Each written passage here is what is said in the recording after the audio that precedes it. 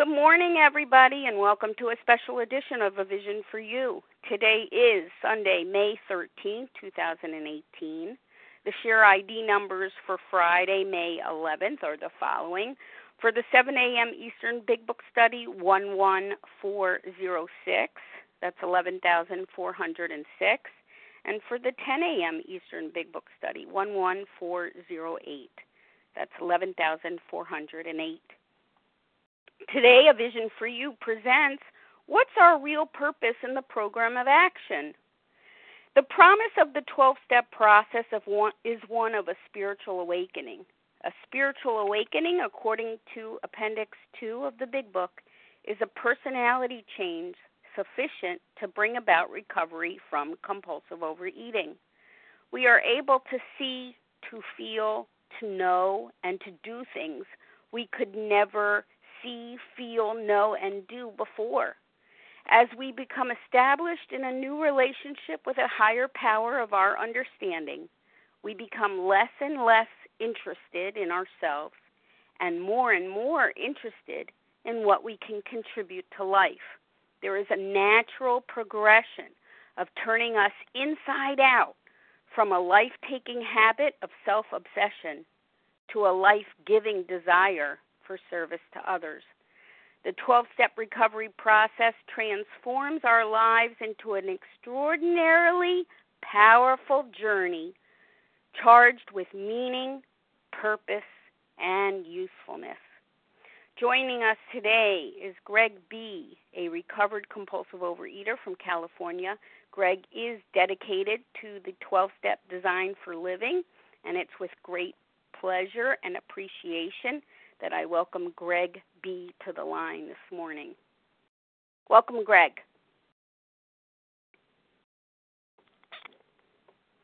Star 1 to unmute Greg.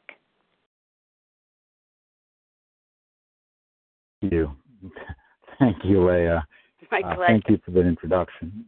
Hello. Thank you. I'm Greg B. from California, and it's a pleasure and privilege to be here. And Leah kind of just summed everything up right there, and I'll just kind of elaborate from there. I'm Greg B. from California. Just take a pause here for a moment to just bring our higher power together, which is, for me, the group and the spirit of community here.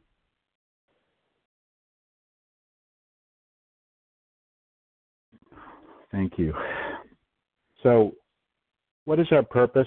Leah, so eloquently did put it that our purpose is to change from a self-obsessed, self-absorbed, selfish being into a being that is, for me, is dedicated to helping other people and helping other people achieve recovery, as the tradition states.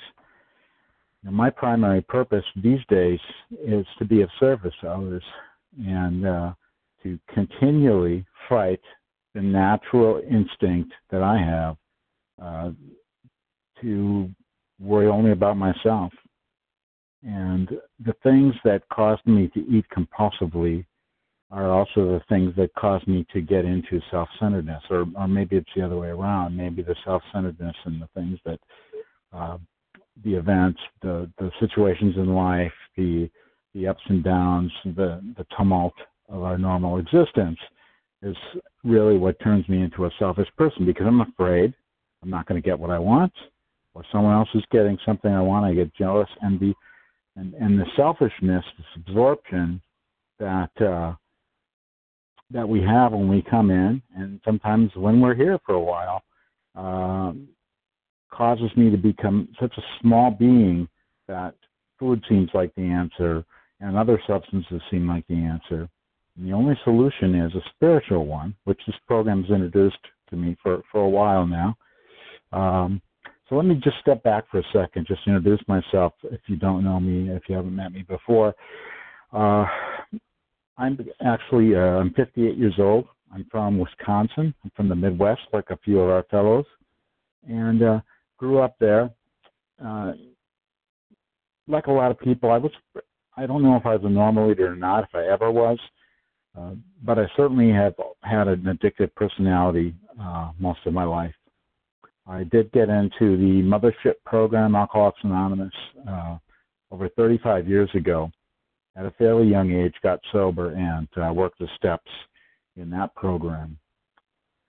But the food never went away, and over time it did replace my my alcoholic drinking, turned into alcoholic eating, and I started battling my weight seriously about 30 years ago.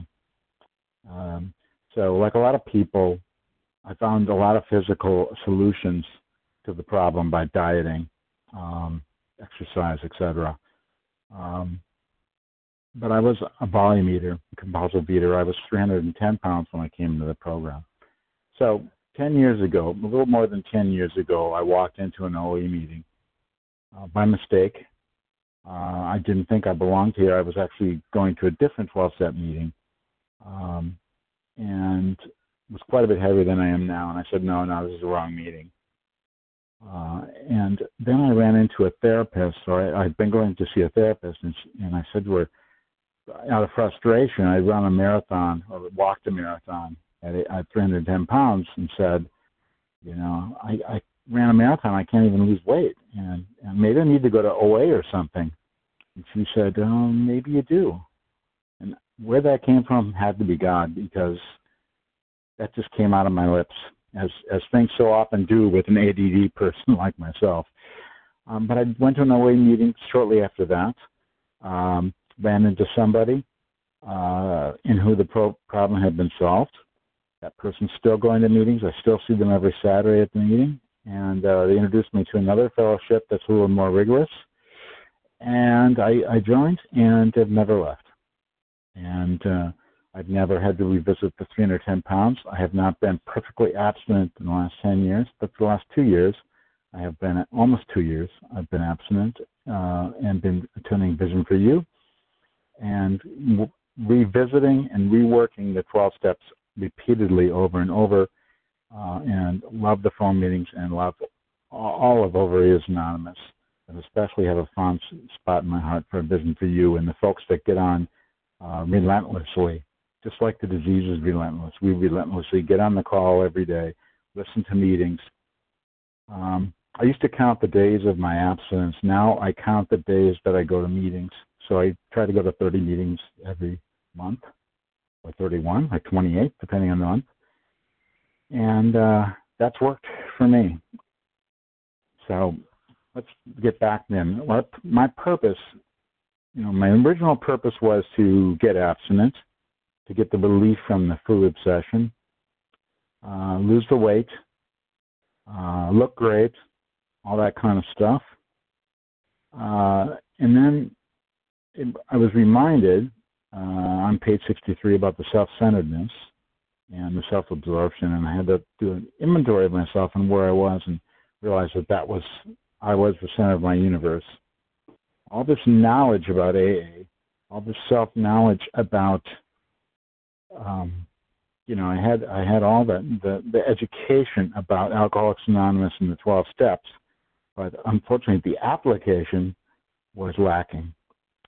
So I, again, partook in working the steps vigorously, continuously, and realized that early on that you got to give it away to keep it. That's what they did many years ago in AA. That's what we do today, and that's what we do on Vision. So let me just speak now to the newcomer or people that are struggling or suffering. We're no different. We are all struggling and suffering in a lot of ways. And we have all been at that point, that turning point, where it seems completely hopeless. When I say I'm a recovered compulsive, I said that I am a recovered compulsive overeater. When we say recovered, for me, what that means for me is I've recovered from a seemingly hopeless state of mind and body. When I walk in here, and at times in the program, I've felt hopeless, but it's never hopeless.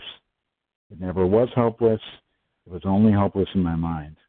It's only hopeless if I don't do anything, if I don't take any action. It's only hopeless if I do things in isolation. It's It's only hopeless if I am engaged in self-will and not engaging my fellows. It's only hopeless if I don't see God in the eyes of my fellows, in the parking lot, in the supermarket, when I'm walking down the street, the person that cuts me off in traffic. If I don't see God there or get the awaken that there is a higher power for those folks too, then I'm engaged in some sort of self-centeredness. And now, again, this is my personal opinion. I'm just a member of this fellowship, and so I tend to say things fairly emphatically, but this is just my truth, and it works for me. And what works for me is when I'm struggling, when I'm suffering, and I've gone through a lot of things in my life, just like everybody has. We're all, I'm a drama queen. There are things that happen in life. I've lost jobs. I've had relationship problems. Things have happened to my kids. All these things have happened to me abstinently in program. What has always worked is when my world gets small and I really turn inside instead of inside out, like our friend said, outreach, working with others, helping another person always is the antidote. So our primary purpose is to help to achieve recovery ourselves.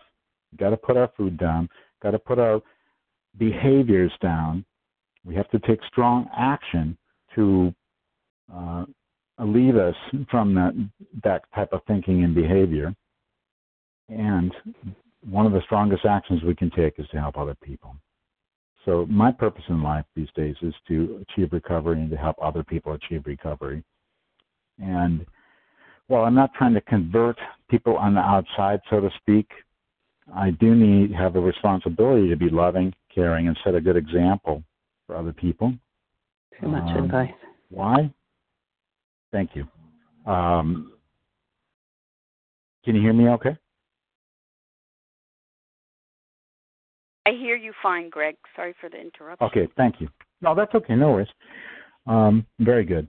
So the important thing for me is to just help other people at all times, to always be on the lookout for an opportunity to be helpful. I'm a human being just like everybody else. I make lots of mistakes. And I would say this, don't try to work, and my advice is don't try to work the steps perfectly. Nobody's perfect. No one does a perfect 4-step, 5-step. But get started. Do something. If I look back at my obituary or whatever and the things I regret, I think that the things that I would regret the most in life are things that I had thought of or things that I had wanted to achieve and was afraid to take action or didn't take action on. And so I try to always take action. If I get a thought about something and I know it's a spiritual thought, it's not like, I'm going to do something for myself, but if I have one of those thoughts, I need to take action immediately. If I have a thought that I have a problem or obstacle or something I'm afraid of, I need to take action immediately. And it's quicker to go through the pain and the difficulty, the self-examination. We don't like to do that. Nobody I think it's page 25, it says, nobody likes that thorough examination and prodding and poking that it takes to work the steps, to work 4, to work 5, to go through 6, 7, 8. I'm working the middle step 7, 8, 9, 10 on a particular issue in my life right now, and I don't want to deal with this, but it's something I need to deal with. So I would love to just waltz in 10, 11, and 12 and be happy, joyous, and free and be in the spiritual plane at all times, but in practical matters, I have to revisit the steps. Sometimes in application of a micro-focus on one particular problem in my life. But the purpose is action. The purpose is to help other people achieve recovery. The purpose in my life is to increase a connection with a power greater than myself. When I think of all the people that I've met in meetings, when I think of all the people that have given and shared of their time, of their tithing, of their abilities, in wanting nothing except to achieve recovery and help other people achieve recovery, it is awe-inspiring. And I did forget, sorry, Mr. ADD got here. Happy Mother's Day to everybody, and to all of you who have played roles of mothers in their lives and have mothers. Happy Mother's Day, and I'm very grateful that I've had that in my life. So the purpose is to give, and that's what we do. And I'm just so grateful for all the people in my life in program who tirelessly, relentlessly give of their time. The thing that's beautiful about 12 Steps and Alcoholics Anonymous, Overeaters Anonymous, is that it's an avocation for us. It's not work. It's not a work affiliation. It's not a profit-seeking enterprise like work is or a job. It is something we do because it helps us. I make outreach calls and get outreach calls a lot, and I do that because it helps me. I sponsor people, and I know a lot of you probably feel the same way. I get so much more out of it because I get the learning together in conjunction with the proteges. I'm a sponsee. I'm always a sponsee in turning to my sponsor for help or for counsel. And I feel the same way about folks that I work with. I work with them and I see them as a partner. I'm not a father in terms of sponsorship. I'm not a dictator. I've tried all those things. And one of my greatest possible regrets is driving people out of program from being so rigid and so hard and so perfectionistic around food that I may have driven people out of program. Although, that said, nobody could drive me out of program. I've had sponsors who have come and gone, and there's nothing that would make me leave program. And so I don't think I'm responsible for driving someone out of program necessarily, but it is important that I don't make it about the food anymore, that it is about the recovery. It's about, that's good where you're at with the food. Let's talk about the recovery. Let's go through the book. Let's go through Doctor's Opinion. Let's talk about the mental twist. Let's talk about the spiritual solution. I am not a religious person. I grew up in a religious church, and I had great experiences there, nothing negative. I belong to a community now that is very spirituality, multi-denominational focused. We take a little bit of the Buddhism, a little bit of Judaism, a little bit of Christianity. We kind of mix it all together, and we use elements of all. But the important thing that I've learned in that group, and my view of spirituality is evolved to a point, or whatever you want to call it.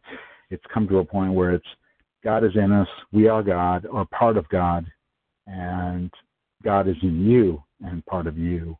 And when I see God in the trees, in the animals, in the people, and everything around me, instead of trying to pray to something separate out there that's not part of me, that's out there externally, no, I need to bring God in. And my ego needs to just let go of the boundaries and realize that it's a force, it's a spirituality out there. If it wasn't that spiritual being as part of us, it just wouldn't make sense to me because it's all connected. So when I'm in a good place, that's where I'm coming from. So the purpose, again, just to drive back on this word purpose, the word purpose is actually mentioned in the Big Book many, many, many times, and it talks earlier on page 92 of Working with Others. We talk about ourselves and we talk about our background if it will serve some good purpose. The 12 and 12 talk about purpose quite a bit. And even on page 130, it talks about in the family afterward, there's a sense of purpose that is accompanied by our behavior in the family afterward, trying to understand other families or explain to the families what's going on. Even for the agnostics on page 49, it says, these faiths have a given purpose and direction to millions. So whatever your religious affiliation, that example of religion is the purpose-driven life that was adopted into the 12 steps into Alcoholics Anonymous. They saw something there. So I'm just grateful that there isn't a pill, that there isn't, at least that I've seen, a surgery that works universally, that I am afflicted with this illness, disease, condition, whatever you want to call it, but it's an opportunity.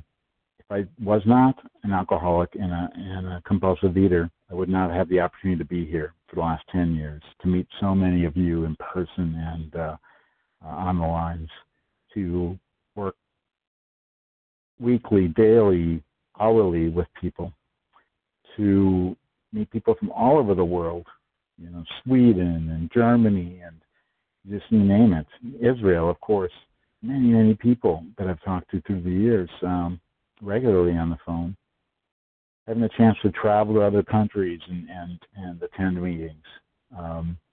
This is a universal program, and it's everywhere, and just like the higher power is there. So my purpose is to that is my cornerstone, that is my foundation, the 12 steps and the fellowship driven by the 12 steps is my purpose in life. I have things I want to achieve in my life, but at the core and at the center of it all is recovery. I want the recovery and have for a long, long time wanted recovery more than any idea of food or addiction could bring me, or material wealth. I have a strong appetite these days for more recovery and to get well and to get better and to be helpful. And it is clearly the bright spot of my life when I get to help other people walk the path along with me, or lead me along this path. It is the bright spot of my life. I know that when I see someone get up and speak who has been around for a while, maybe they're a newcomer, and the lights are starting to turn on in their eyes, that is exciting. That's thrilling. That's more exciting than some kind of work or financial or personal achievement has been. It is exciting to see other people, to come on this line and to hear new people lighting up and getting excited. It's exciting. It's absolutely exciting, and it's a thrill. So if I look at page 93 in Working with Others, I'm looking here at the last paragraph, and it talks about the prospect and what we do, and our purpose is to help other people achieve recovery, and it's talking here about sponsorship and helping others. Someone else's religious, I'm paraphrasing, education and training may be far superior to yours. In any case, he's going to wonder how you can add anything to what he already knows. Because if that prospect is anything like me, we know everything. I have a lot of self-knowledge. We're diet experts in this program. There's no doubt about that. But he'll be curious to learn why his own convictions have not worked and why yours seem to work so well. I know all this stuff, okay? I know about the God stuff. I know, I'm paraphrasing now. I know all this stuff. I know. One of the downfalls of me is, I know, which is always being defensive. Meaning, when I say that, I usually don't know something, or I'm avoiding something, or I'm afraid of something. He may, going back to the reading, he may be an example of the truth that faith alone is insufficient. Well, I'm an example that faith alone is insufficient. To be vital, faith must be accompanied by self-sacrifice and unselfish constructive action. Let me say that again. I'm reading. To be vital, faith must be accompanied by self-sacrifice and unselfish constructive action. Let's break that apart a little bit.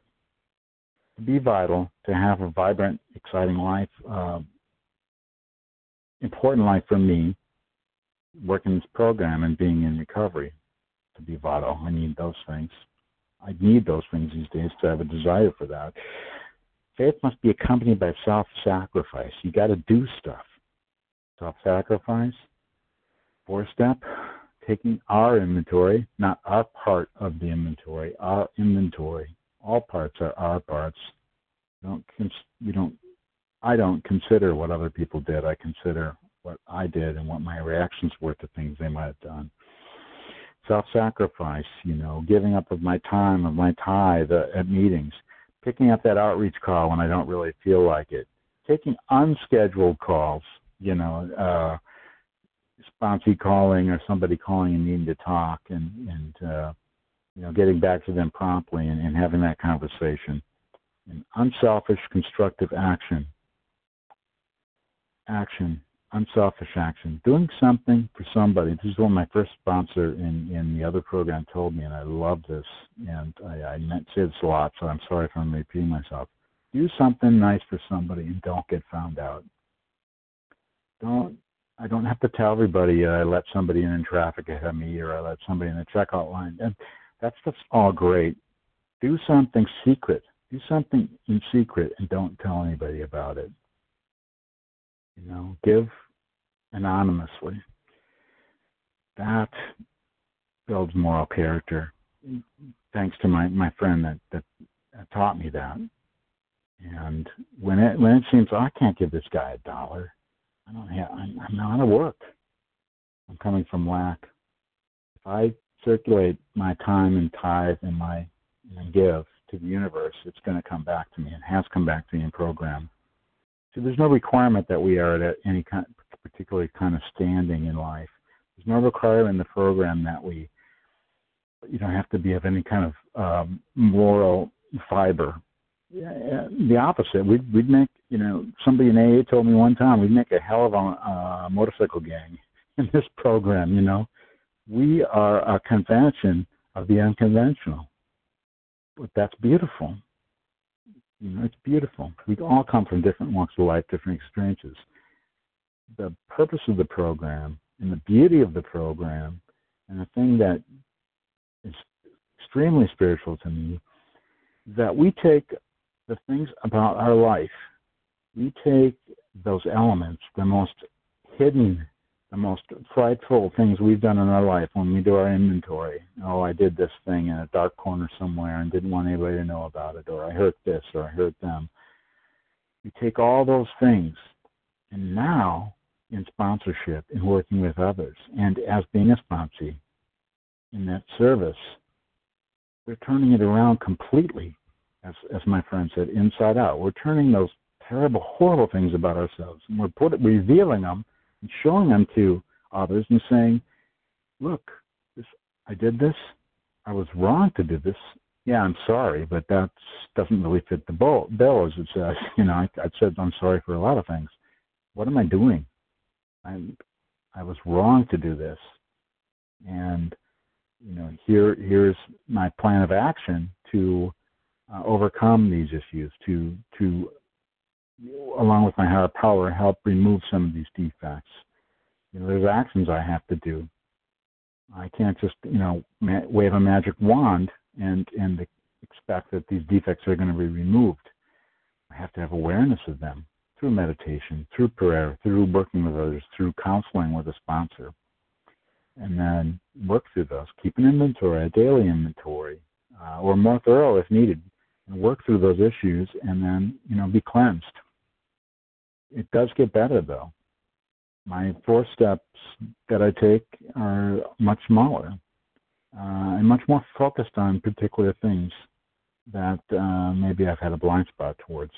But the important thing is we're doing it together. We can take those terrible, horrible things of our lives, the most shameful things in our life, and we can actually use that to the benefit of others.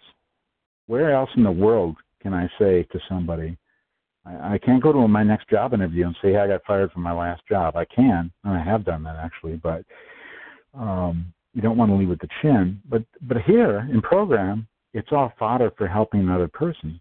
So we can let it all out where appropriate and help other people with that knowledge, with that information. We can take those dark spots, those horrible things that we're ashamed of, and actually use them to the betterment of helping other people. So just continuing back here, sorry I digress, To be vital, faith must be accompanied by self-sacrifice and unselfish constructive action. To reveal those things of ourselves, to tell other people about those things, and to use it constructively. Let him see that you are not there to instruct him in religion. Now, that is another thing that I've learned in programs, that I'm not an instructor and I don't have to tell people what to do. I am only giving suggestions and guidance as a sponsor and as a sponsee.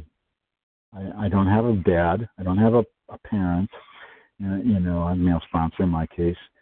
They're there to advise me, not to shame me, but to advise me and guide me back on track if I get off track in my program of action.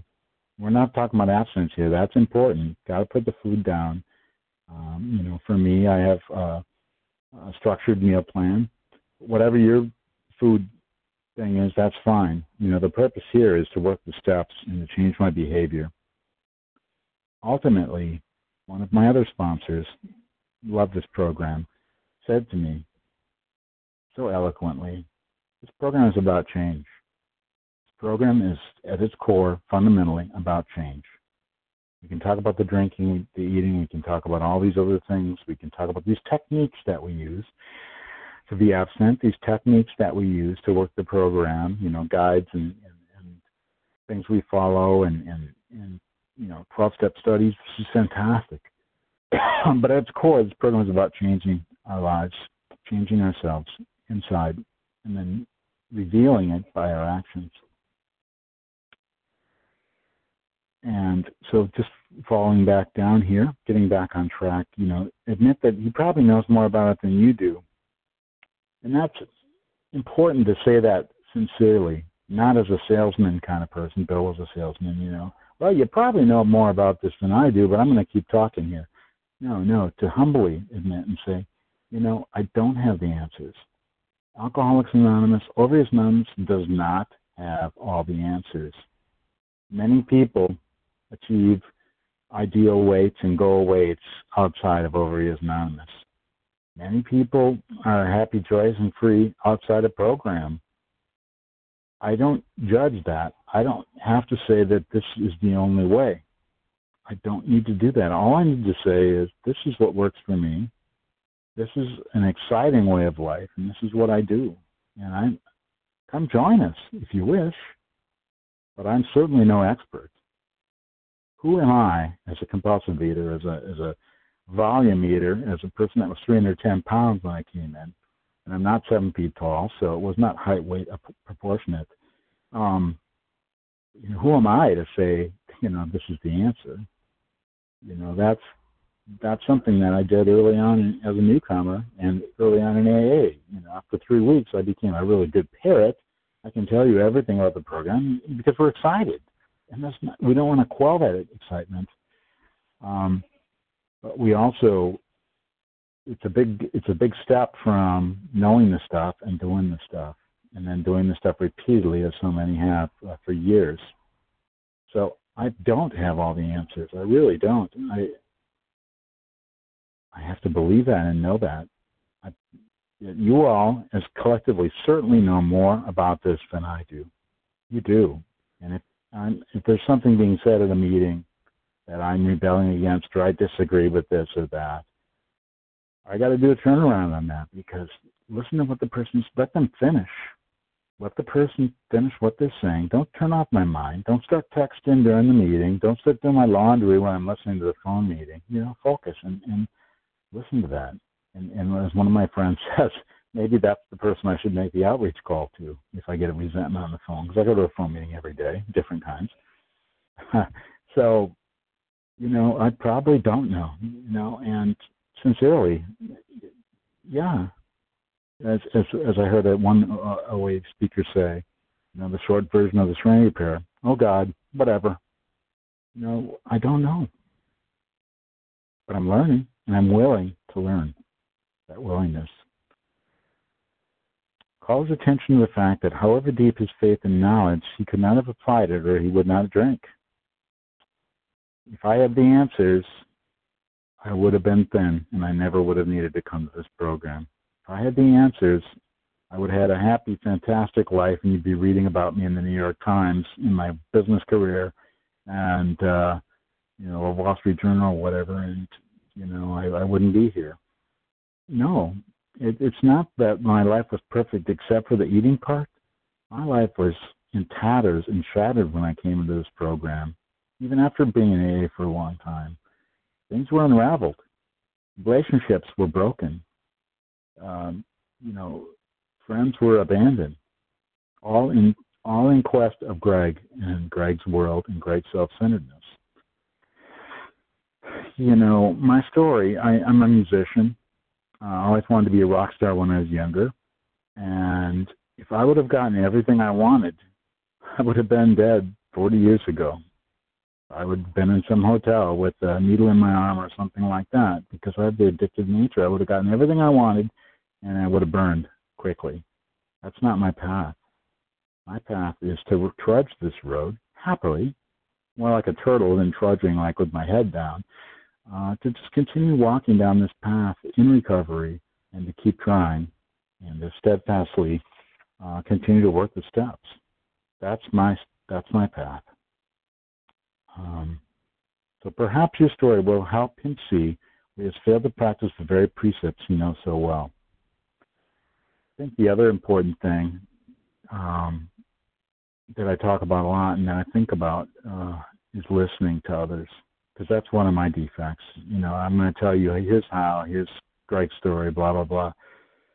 Just to stop, put the hands over my mouth and just listen, relentlessly listen, open up, lean into what they're saying, really listen. Get them in touch with the pain. It is painful. Life is painful. Life is difficult. I listen to phone meetings every day, and everyone has some kind of problem. There are times when we're happy. It's a momentary bliss that we seek, but that's not reality. We all have issues and things we work through in our lives, and that's what these steps are so beautiful at applying towards. We can turn these steps and this program of action around any situation in life, illness, facing death, having a child, losing a child, going in and out of program, all these things, we can apply these steps to help us deal with that.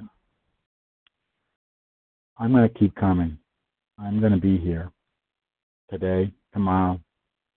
It is the bright side of my life to be in the program of recovery. So just continuing on again with working with others here.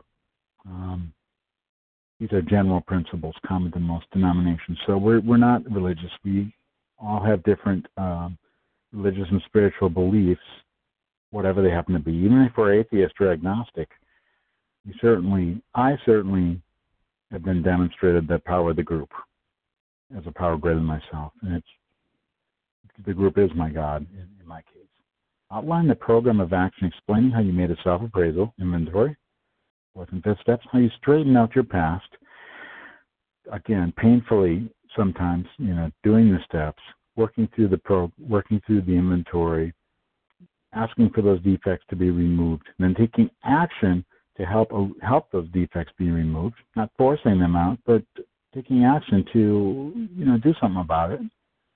And how you are now endeavoring to be helpful to him. Well, that's why we're here. We're endeavoring to be helpful to others.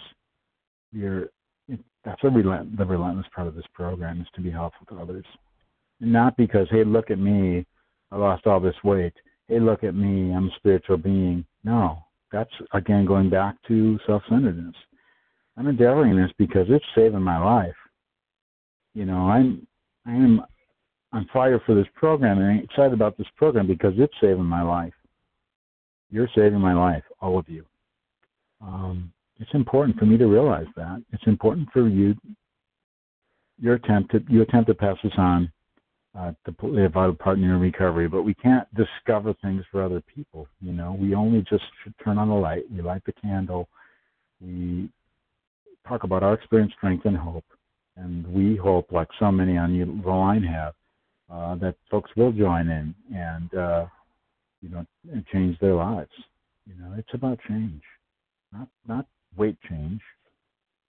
change from that isolation and that self-absorbed life to changing to being a spiritual person, for me. So I'm going to wrap up here in a minute. I don't know if I've ever talked this long before. I'm sure other people would dispute me on that. But, for me, again, this is all my opinion, but the purpose is the more hopeful, this is all to the good, just continuing back on, further on page 94. Maybe you've disturbed him about the question of alcoholism. Sometimes you need to get the prospect in touch with the pain. I'm a people pleaser. I always want to be nice to people. Oh, that's okay. That's fine. That's what my mom did to her deathbed. God bless her soul. But I'm fine was not one of the better things that she passed on to me. I'm not fine. I had a boss before he fired me say, it's not fine. It's not okay. So I'm like, oh, it's fine. It's fine. I'll work it out. He's like, no, it's not. He was being honest with me. It wasn't working out.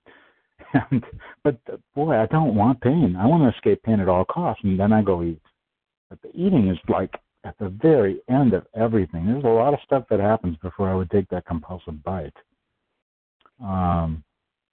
And just to talk about relapse for a minute, I experienced relapse in my recovery in OA.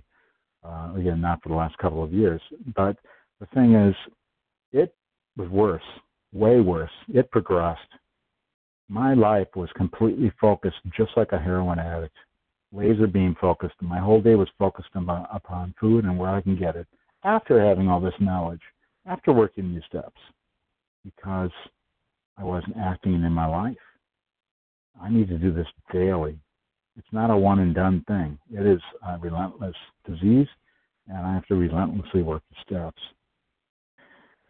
So, maybe you've disturbed him about the question of alcoholism. Yeah, I got to get in touch with the pain a little bit. This is all to the good. This pain, this inventory, working the steps, it's all to the good. The more hopeless you feel, the better. It was never hopeless. Just remember that, friends. It was never hopeless. It just seemed hopeless. Seemingly hopeless state of mind and body. Recovered from that seemingly hopeless state of mind and body. It was never hopeless, and it's never going to be hopeless again. As long as I continue to work the principles and the steps of this program, it will never be hopeless again. And when it does get hopeless, moment of reflection and prayer, meditation, talking to another. Oh, yeah, I am abstinent. Yeah, I lost my job, but I am abstinent. Maybe I can pause here and relax, not fire off 30 resumes. Maybe I can pause here and relax and actually, reflect on the fact that I'm abstinent. Maybe help some other people in recovery here. Take a break from trying to make everything happen and do a little service. Always works for me. Always works for me. When it's painful, when it hurts, when I'm most inside myself, give. And it always is an antidote. What a beautiful program this is. So, again, I'm Greg B. in California. Just so grateful to be here again. And now I'll turn it back over, and I guess question and answer time. And again, I'm no authority, so please remember that. But again, blessed, grateful. Please, anybody, reach out to me. And don't stop. Don't stop going to meetings. Continue to work with your sponsor or work with other sponsors. Don't leave. This, for me, if you're anything like me, this, for me, is the solution. I'm not going anywhere. Thank you. Thank you, Greg, for sharing your personal experience and insights with all of us this morning. Thank you for beautifully carrying the message of recovery and hope and possibility to all of us. Much appreciated. The share ID for this morning's presentation, 11411. That's 11,411. Greg's contact information will be given at the conclusion of this recording, so stay tuned for that. We will now transition to a question and answer segment. You can pose a question to Greg by pressing *1 to unmute. Please give your name and first letter of your last name as well. Ginger C. Ginger C. Lucy E. Lucy E. Mary G. Gotcha, Mary G.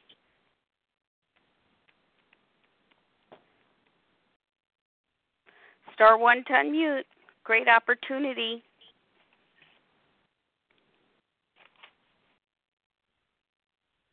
Okay, well, let's start off Abby B. Abby B, got you there. Okay. Let's start off with Ginger C. Good morning. Can you hear me? I do. Okay, great. Thank you. Good morning. And Greg, thank you so much. What a beautiful start to a Mother's Day. What a powerful, amazing message that you just shared. And I'm just curious, I'm glad you mentioned that your beginnings began in another 12-step room, Alcoholics Anonymous, similar to my path as well. And I'm surprised. It just feels like God keeps taking my addictions away in the order they're killing me. And I thought food was my final frontier. I thought I finally had stopped seeking outside effects, but there's another program that I'm working in now as well. So I'm just curious. It feels like whack-a-mole. You know, you put an addiction down and then one pops up. And then that goes down and another pops up. Or maybe one prior, you relapsed and you're back to another former friend. And do you think it's possible to be a human being without addictions and just solely connected to this power that we lack, keeping us safe and protected from all the effects that we may be seeking on the outside? So I'm just curious your thoughts on that. Thanks. I thank you, Ginger, and I always love to hear you. Thank you for your contribution to Vision for You and for bringing that up. Yeah, I belong to actually 5 that I can count so far. I think somewhere I read, again, this is not program-sponsored material I'm talking about here, but I read that there's like 200 or 250 12-step programs out there. So there's not anything that I won't turn to in times of emotional distress outside of myself to avoid whatever it is, that thing that I don't want to deal with. So, yeah, it really was confusing, and certainly for sponsees it's been very confusing. You know, gee, AA is so different, OA is so different, whack-a-mole. How do I work 3 programs? Well, there's one in my view, it's this. This is what I've learned. This is my experience, personal experience. There's one set of steps. There's one program of recovery. It's what we talk about every day. It's what we deal with every day. It's the 12 steps of Alcoholics Anonymous. And that one program can be applied to the other programs. And so I don't need to get twisted about, is it a codependency issue, or is it an Al-Anon issue, or an AA issue? I have all those things, by the way. And just apply the steps to the situation. How can I be a better husband? How can I be a better father? How can I listen to my wife? Because, my inventory starts right here at home, and the rest of the day, and the challenges of Mother's Day and the in-laws and outlaws I'm going to deal with. That's where I have to apply it. So, yeah, it is whack-a-mole. Life is a whack-a-mole. And I think people do live outside program and have normal, healthy lives, and people live inside program, normal, healthy life. I don't want to be normal. No desire to be normal for myself, but it's wonderful, an opportunity. So I don't know. I don't have an answer. I don't have the answers, other than the fact that I think it's an opportunity that we have by being in this program. And it's frustrating sometimes to revisit things over and over again, but it just probably means that if I worked the perfect AA program, I probably wouldn't be in Overeaters Anonymous, and I didn't. So here I am. Now what am I going to do about it? Work the steps, right? Thank you, Ginger. Yes, thanks, Ginger. Lucy E., your turn. Star 1 to unmute, please.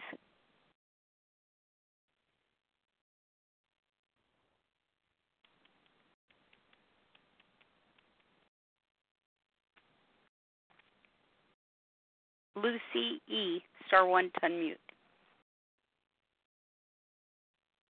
Hi, here I am. Thank you so much, Ollie, and thank you, Greg. I mean, bless you, actually. 2 things that I'm going to take away from what you said is stronger. You have a stronger appetite, a nice switch for working your program, being healthy and helping others, and that it's seemingly hopeless. It's never hopeless, and I'm going to really meditate on that one today. Greg, could you please shed some light on food neutrality? It's something I don't have. I hear a lot on this meeting, and Lord knows I want it. And so could you speak to that? I'm so glad you brought that up. I didn't mention that in my talk, and what a gift. Thank you, Lucy. Thank you for being here. Thank you for speaking up. For those of you that are afraid to speak up and share, do it. Don't be shy, or recovery might pass you by. Neutrality around food is a difficult thing. And by the way, that it was never hopeless and all that, that's all stuff I've learned and heard my fellows in programs say. So I'm not like, I've learned all this stuff and I'm just parroting back what I've learned and experienced. Neutrality around food it's not easy. And there's a lot of discussion in meetings around this whole topic and around this whole area. The opinion that I have and the way that I view things personally is I'm the only compulsive voter in the world. I'm the only one. I don't know that, I know that, Lucy, I know you come to meetings. I know Ginger comes to meetings. I know Leah comes to meetings. But I can't really compare myself to that, they're compulsive overeaters only. I'm the only one. What they eat, what other people in program eat, what sponsees eat even at this point for me, is not my biz. I counsel, I'll listen, but I'm not, I am not the authority. I am the worst authority about what the right foods and wrong foods are. So I have to just divorce myself from that kind of thinking. My wife is, whatever she is, she's not a model. She eats a lot of things that are binge foods for me. And, but if I focus on that, then means something's wrong with me. I should be looking for a job today. I shouldn't be, focused on what she's eating. I got work to do here. I could be helping somebody else. I can go do something else. I can walk out of the room. Or I can deal with it, honestly, and say, no, it doesn't bother me, or it does bother me, and I need to step out of the room. I need to go somewhere else and not be around this food. So it's in my house, right?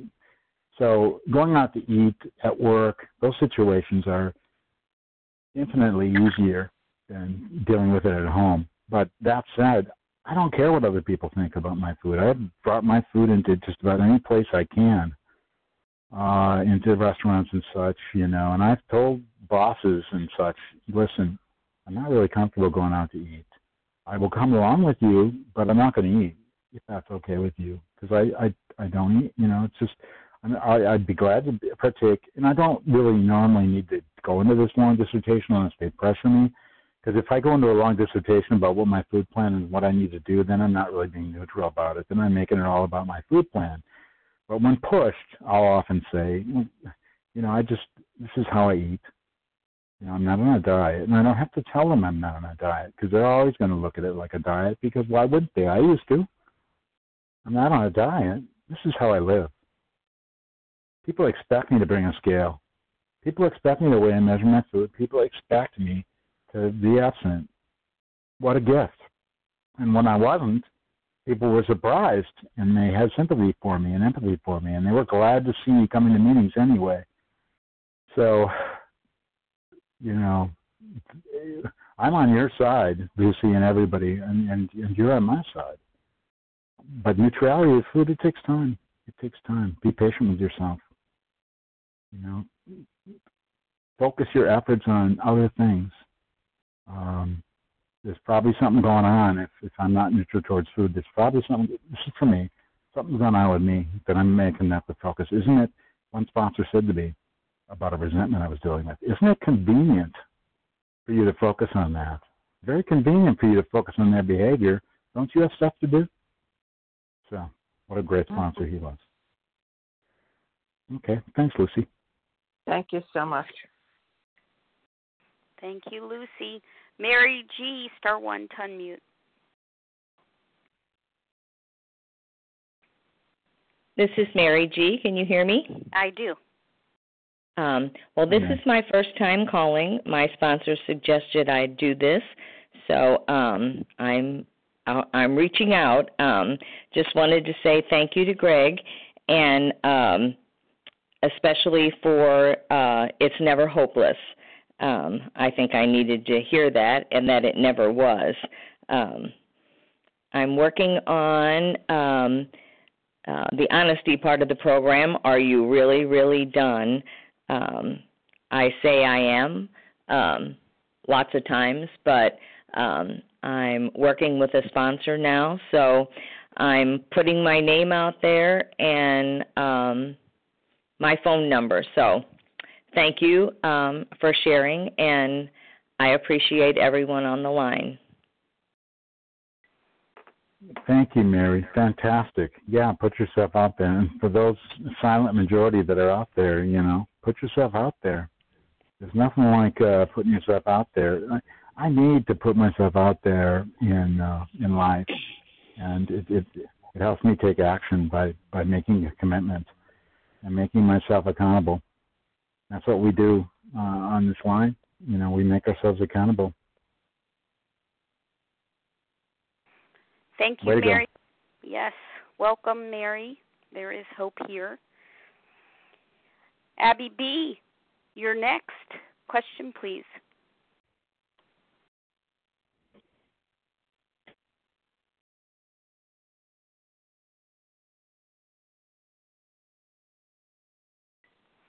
Abby B., star 1 to unmute. This is Abby B., compulsive eater. Thank you very much. I heard a phrase that made me think about meditation and prayer. You spoke roughly talking about we are part of, the higher power, the supernatural world, and it is part of us. Could you talk about your spiritual and your practice of meditation and prayer? Thank you. Thank you, Abby. Thank you. Drive carefully. I think that for my practice, I have to look at the positive because I often go in gee, I don't meditate enough, I don't pray enough. Just a couple anecdotes. I heard a quote by Martin Luther King, and I don't know if it's true or not. Some of these things are urban legend, but I heard it said that, I have so much to do in my life, and I'm so busy with all the things that I have responsibilities for that if I didn't pray and meditate for 2 hours a day, I don't know how I'd get it all done. And it's sort of a paradox that when we're busiest, when we have the most things to do, that's when we really need to go inside and take a pause and pray and meditate. I desire to be more disciplined in my prayer and meditation. Often it is by being in meetings and being silent and listening. It's a form of meditation. The spiritual group that I belong to, outside the program, talks about meditation can happen anywhere. And I've heard some of the Buddhist people talking about this. Folding laundry, being quiet, certainly not watching TV. That's not meditating. Good try, but no, I don't think. But I think that, a lot of things in life we can be meditative in that contemplative state of mind. And for me, meditation is just quieting the mind, not running through all these things, and just being present. And meetings are a great place to start for that. I'm actually in the meeting listening, not making a list of what I want to talk about and making a list of things I have to do after the meeting. I can actually be here now, present, and listen. Have a rapport with another human being. That's meditative, listening to their story, not filtering it by my experience, but listening. And just that's quiet, silent, meditative time. There are many different ways, many different forms, in my view, in my opinion. So it doesn't have to be, there's no perfect meditation. It's just try, act, do. Thank you, Abby B., for your question. Who else has a question this morning for Greg? You can pose a question by Sharon C. Hey, Sharon. By pressing star 1 to unmute and announcing yourself just like Sharon just did, including first letter of last name. Sharon C. Aaron P. Ramona A. Ramona A. Jen A. Jen A. Andrea B. Andrea B.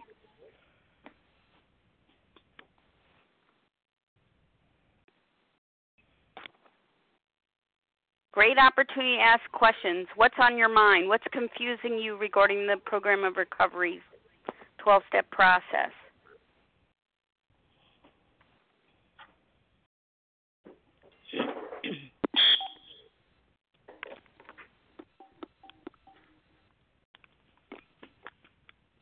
Anyone else want to be on Victoria this list? K. Victoria K., is that correct? That's right. Kim E. Jen E. Kim K. Kim. Thanks for the correction. All right. Great group. Sharon C., go right ahead. Everybody else, please mute. Okay. Thank you. Can you hear me? I do. Okay, good. I didn't know if I was still unmuted. Greg, I want to thank you so much for your service, and you too, Leah. Yesterday, I was having a battle between, I guess you could say, the spirit and the flesh. I don't know. But I'm in the car, and I'm passing by this place that has my favorite thing, and I drove away, started to come home, and then I pulled it on the side, and I'm thinking, oh my gosh, I'm just going to have it. It's not going to bother me. It's that same thing like it says in the big book. You forget the pain and all that. The twist of the mind and everything. And then I turn back and I go back there. And then I'm sitting there and I'm just parked and I'm thinking, this is going on. And I'm going crazy. I made 2 phone calls. I couldn't get anybody, just 2. And because I was really desperate, I did not want to do this. And I know this must sound crazy, but, sometimes I don't know what was bothering me. I really have no idea. I didn't seem to. There's always something, I'm sure it could be. But anyway, my husband just came in. Okay, well, that's it. I was just wondering, what do you do when something like that happens and you try to make calls and it doesn't work? And I even tried to read part of the big book, and I ended up, unfortunately, if you could answer that or at least give me how what you would do. Thank you.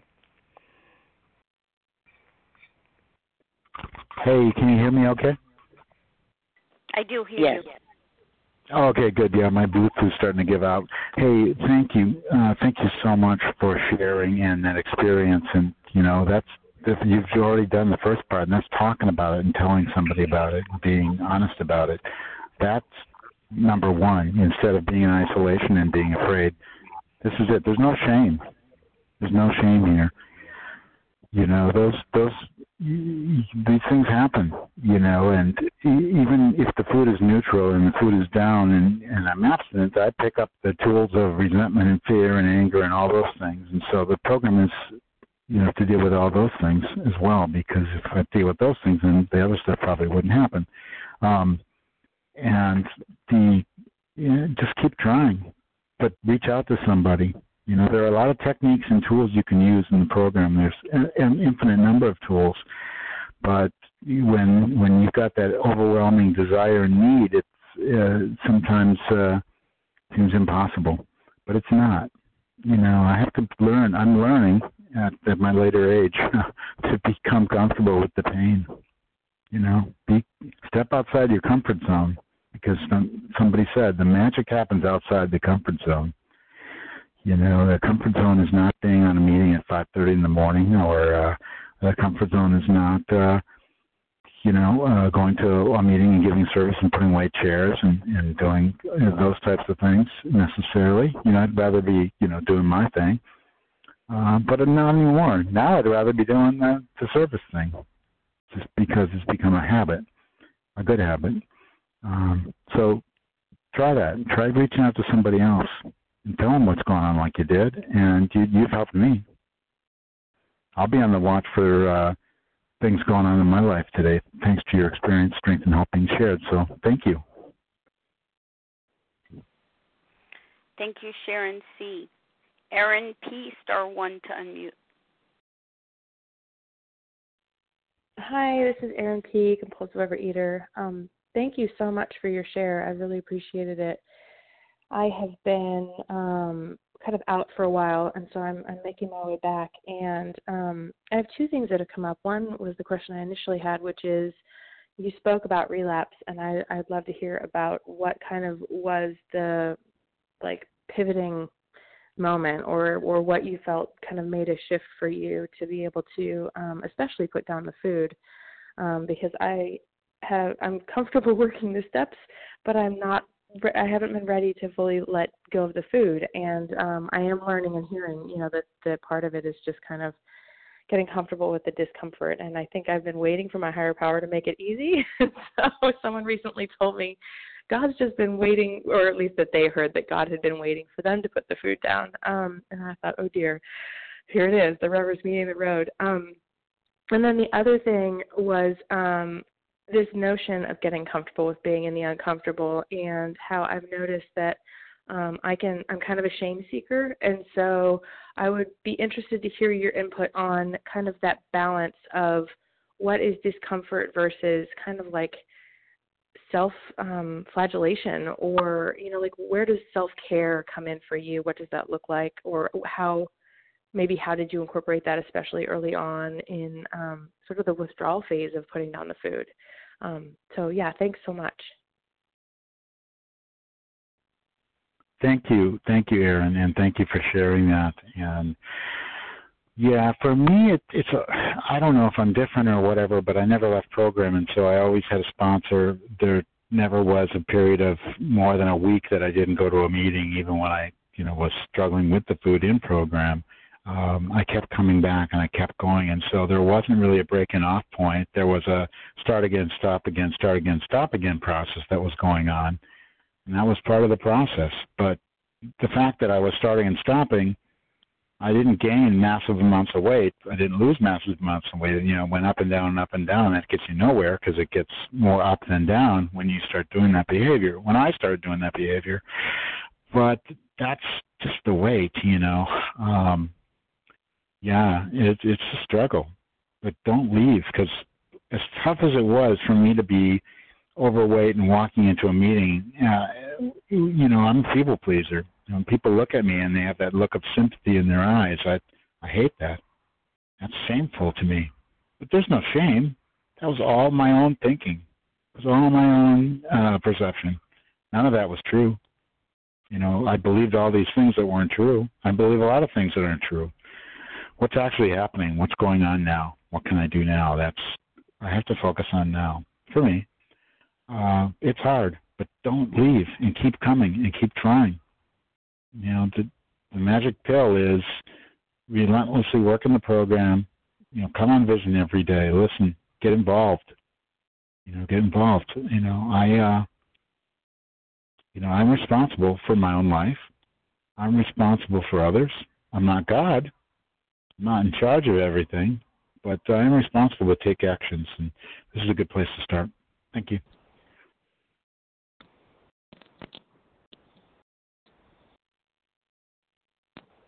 Thank you, Erin T., for the question.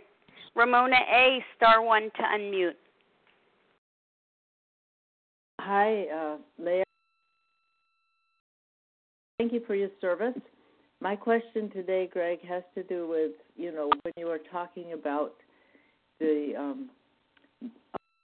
and how wonderful it is to be able at this time to help other people. And I know that was a change for me as I became recovered, to actually feel willing and desire to go out and help other people.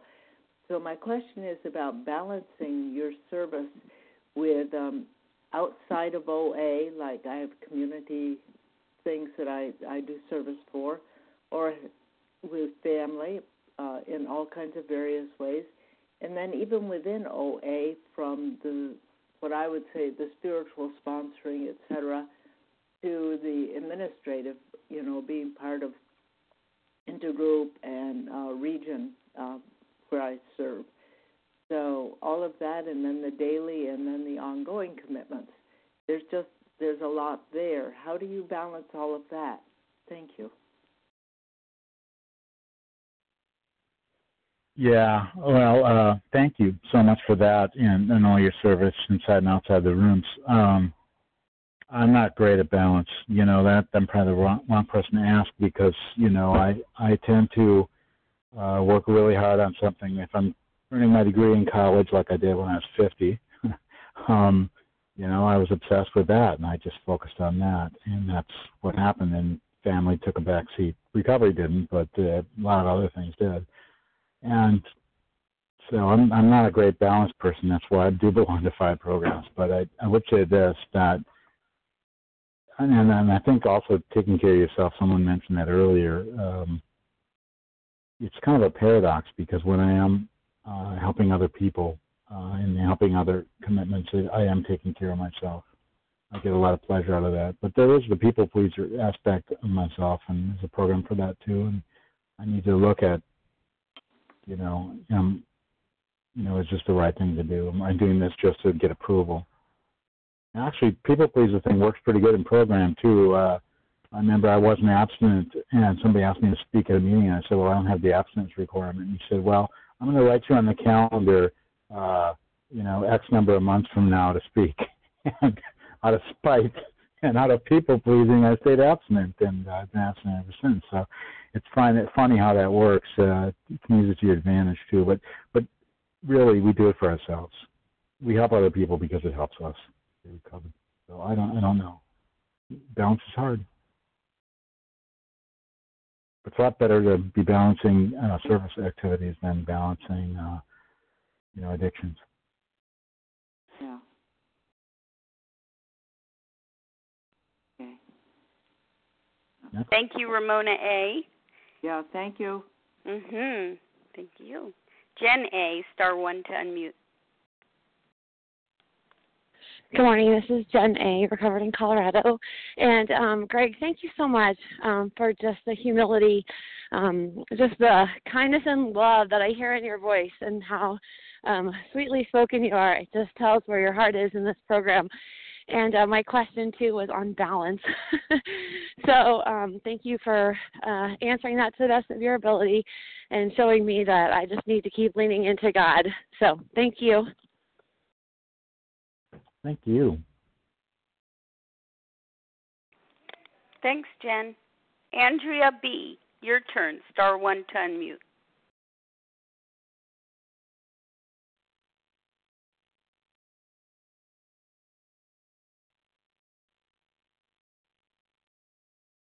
Andrea B, you're up, *1 to unmute. So sorry, it's Andrea. I didn't realize I had somehow gotten muted again. Can I go ahead? Yes, please.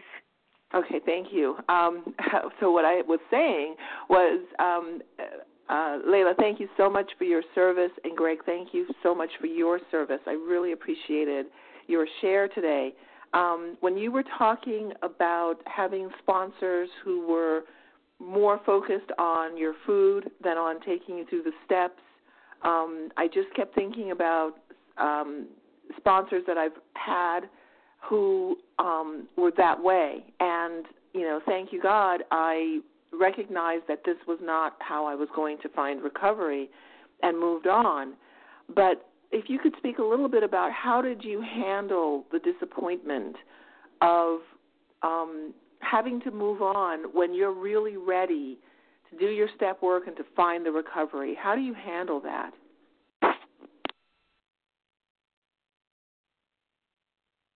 Yeah, for the most part, I haven't had to change too many sponsors. One of my sponsors went out after a period of time. But yeah, there have been cases where I've been fired by a sponsor in AA. He just couldn't work with me. He didn't have the bandwidth. So whatever the reason was, I always take it personally. And it's never personal, right? It's about them. It's about them. If someone leaves and doesn't work with me anymore, it's about them. Or it's about a relationship, but that's not a bad thing, because even people who hated me as a sponsor, I had one guy who told me one time, I used to pray that you would go out and eat so I wouldn't have to see you anymore. But he was never in the rooms to start with. But that doesn't matter. I want him to be. And because I came up to him when I saw him at a meeting, I said, I'm really glad to see you. And I sincerely meant that. And he said, I hated you, you fired me, blah, blah, blah. You know, all these things like that. And he admitted to me that, you know, he had those feelings of resentment. And it really spoke more about him. And because I am him. I've been him. I am him. Try not to be like that these days, but boy, that's me. It helped me. Helped me a lot. And boy, I hope I help him, because every time I see him, I give him a big hug. I hope I see him again. I haven't for a while. People come and go, but the program stays. God stays, you know, in my opinion. You know, the higher power is here. And let's try to be here, you know, and stay. Don't know. Different times, different people, different things that work. You know, I've had people say, well, my step sponsor this and my food sponsor that. One of my really strong sponsors said, you just have sponsor. That's it. You have one AA sponsor, you have one OA sponsor, one sponsor. That was his opinion. That worked for me. But, gosh, I don't have all the answers. But there is one program recovery, and I need to focus on that. And, you know, the food will come if you focus on the steps in recovery. I sincerely believe that. But not to say, hey, just go eat what you want and focus on the steps. No. That's what the first thing that the addict wants to do. But no, you need to be abstinent, put the food down, and then work the steps. Sometimes at the same time. Thank you. Thank you. Thanks, Andrea. Victoria K., star 1 to unmute. It's your turn. Hi, here I am. Can you hear me? Yes. Okay. Very well. Well, a number of things you've been saying kind of pertain to my question, which is about sponsoring. I've been in OA a long time, and this is the first time this last year, since a relapse last year, that I've really, really gotten the message that doing service, being helpful to others, including sponsoring, is helpful to my recovery, that there's a kind of I think of it a cyclic flow there. I give out, but I get back. And but I am finding that it also tests me in that I have ideas about, now that I've gotten, in my opinion, my ego, I've kind of understood the message in a deeper way, and I want my sponsee to to see it the way I do. I've had numerous experience with sponsees where they in fact stay abstinent, but kind of pick and choose what parts of the steps that they want to do. My recommendations are kind of, oh, yeah, okay, well, I'll do some of that, or I'll do it some of the time. And then, so I have a question about that, is at what point do you say, you know, I'm kind of like the way I'm working the program isn't the way you're working the program? Or do you hang in there with somebody because on the basis of abstinence, is abstinence the measure? Because I fear that the abstinence will not last. And I think I kind of get tested by that I think my perfectionism comes out, and I feel like I'm rambling now, so maybe I should stop and see if you can make any sense out of what I'm talking about. I just don't know how long to hang in there with a sponsee who's kind of a no but instead of a yes ma'am kind of Victoria. person. Thanks. Gosh, yeah, sounds like your sponsee is me. Yeah, I certainly. The thing is, I don't know. You know, I've made all the mistakes of being a sponsor, but focus on the recovery, focus on the steps. I love what my friend on the East Coast said. You know, he said he had to stop taking food from his sponsees because he would get resentment around the food. You know, when I get into all those different things, we all have opinions about food. God knows compulsive eaters have a myriad of opinions about food. You know, I can give my food plan that I eat and what works for me, but generally I don't even get into that discussion. I just say, get a dietitian or have a plan. But that said, sometimes sponsees can kind of use that to kind of do what they want and, do the cafeteria style thing like Joe and Charlie used to talk about and take what they want and leave the rest. Problem is, when I did that, I took the wrong stuff, and I left the wrong stuff, like the painful stuff, like making amends, like being fearless in my inventory. So, gosh, I don't know. There are times when it doesn't work, but in general, I would say this: if I stay with the sponsee and work with them, and they're not dedicated, they usually go away, because I'm going to relentlessly be here for them and for myself, and so they go away because they're uncomfortable if they're not being honest and not working the steps, But sometimes they'll pick up somebody else. But in my experience, and I hope I'm not driving anybody, scaring anybody away, but I'm not. It's about them. It's about them, about what's going on with them. Just like with my sponsor, if he lashes out at me or, by the way, he never does. It's my own stupid filter that thinks I'm being attacked by a lion. It's not, it's just a discussion, not a confrontation, right? But my ego always says it's more than it is. Keep trying. Bless you for being a sponsor. And don't give up on people, but at the same time, don't let them waste your time either. I'm not here to be a psychologist and talk about your relationships and all these things. But I don't have to say that. I can sometimes painfully, I can, patiently listen. But we're here for recovery, and that's what we're here for. And I need to stay focused on that for myself and for others. Thanks. Thank you. That's helpful. Thank you, Victoria K., for the question. Our final question this morning comes from Kim E. *1 to unmute, please. Hi, can you hear me? Yes, very well. Hi. Thank you for your service and your share and everybody on the line. Grateful for this meeting. I am struggling with making outreach calls. And I don't get it. Never met a stranger. I have no problem talking to anyone. Every time I have made them, they've been a wonderful experience, but I don't do them.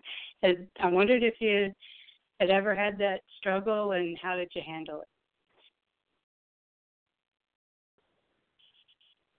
Yeah, I'm maybe the wrong person to talk to because I make tons of outreach calls, and I've also been in telephone sales in the past, but I was after being in program. But that, on the other hand, I get a lot more calls than I make these days, and that's not good either. I need to also make calls.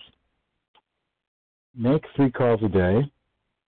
Call one person you're comfortable with and comfortable calling, your buddy. This is what one of my sponsors said, by the way. It's not me being so wise. Call one person that you're, buddies with. Call one person you don't know very well that's maybe a newcomer or needs some help. And this is the one that I despise. That's my teaching tool. Call one person that annoys you, that you heard on a meeting that went on and on, is struggling, suffering, that one, the whiner or whatever you want to call it, And by the way, that's me too. I'm that person. Call that person too. So call those 3 people, give that a shot. And by the way, can you give me your number and I'll make sure I call you after we're done with the recording and stuff. Thank you, Kim E., for the question.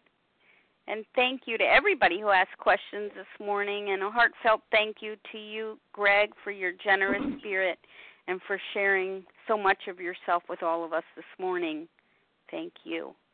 I'm going to close from Thank you. Thanks, Greg. I'm going to close from page 164. It's found in a chapter in your text that's entitled A Vision for You, page 164. Our book is meant to be suggestive only. We realize we know only a little. God will constantly disclose more to you and to us. Ask Him in your morning meditation what you can do each day for the man who is still sick. The answers will come if your own house is in order. But obviously you cannot transmit something you haven't got. See to it that your relationship with Him is right and great events will come to pass for you and countless others. This is the great fact for us. Abandon yourself to God as you understand God. Admit your faults to Him and to your fellows. Clear away the wreckage of your past. Give freely of what you find and join us. We shall be with you in the fellowship of the Spirit, and you will surely meet some of us as you trudge the road of happy destiny. May God bless you and keep you until then.